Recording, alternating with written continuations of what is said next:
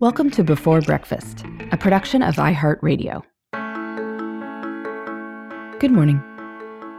This is Laura. Welcome to the Before Breakfast podcast. Today's tip is about how to make summer feel like summer. Think through the uniquely summer activities that will make the summer feel festive to you. Make a list, plan them in, and you'll never wonder where the summer days went. For those of us who experienced a standard school calendar growing up, summer has its unique memories. The schedule was different. Maybe there were vacations or camps, or even just a lot of time spent outdoors. In any case, the season has its own connotations. It stands out from the others. Now, in adult life, there probably isn't so stark a difference. My guess is that you are still going to work. With schools closed, you just need different childcare arrangements.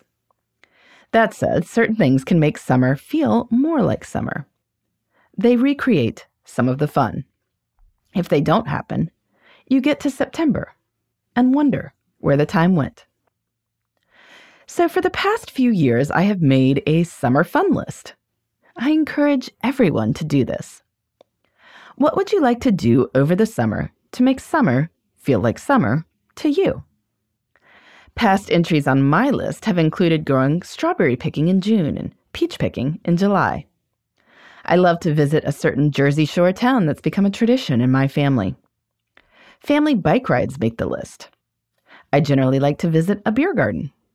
I try to do mommy days, that's one-on-one days, with my older kids. I aim to swim solo at least once. I go outside after dinner a few days a week.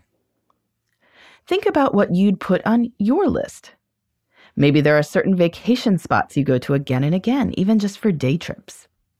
Maybe it's activities like camping or fishing. Maybe it's certain foods, 4th of July burgers, lobster rolls, or ice cream from a favorite parlor. Ask your family members what they would put on the list. Now, there is no need to go overboard. Trying to do 100 things might feel a bit daunting. But look at it this way.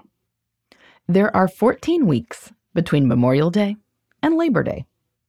That is 98 days, or 2,352 hours, if you'd like to think of it that way. If you identify a dozen things or so you'd like to do, you could probably fit them in. As you draw up the list, look at your summer calendar. See where the big things can go.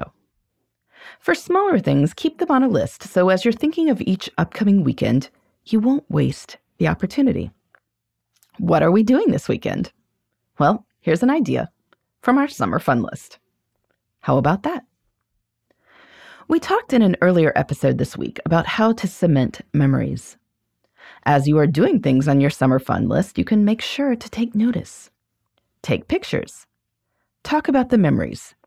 Recount them afterwards. Check the items off. Come the end of summer, you won't wonder where the time went. We don't say, "Where did the time go?" when life is full of memories. A summer fun list can make that happen. In the meantime, this is Laura. Thanks for listening. And here's to making the most of our time.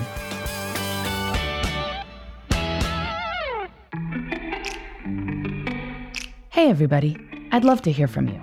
You can send me your tips, your questions, or anything else.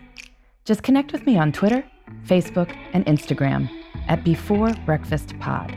That's BE, the number 4, then breakfast, POD. You can also shoot me an email at beforebreakfastpodcast@iheartmedia.com. That Before Breakfast is spelled out with all the letters. Thanks so much. I look forward to staying in touch.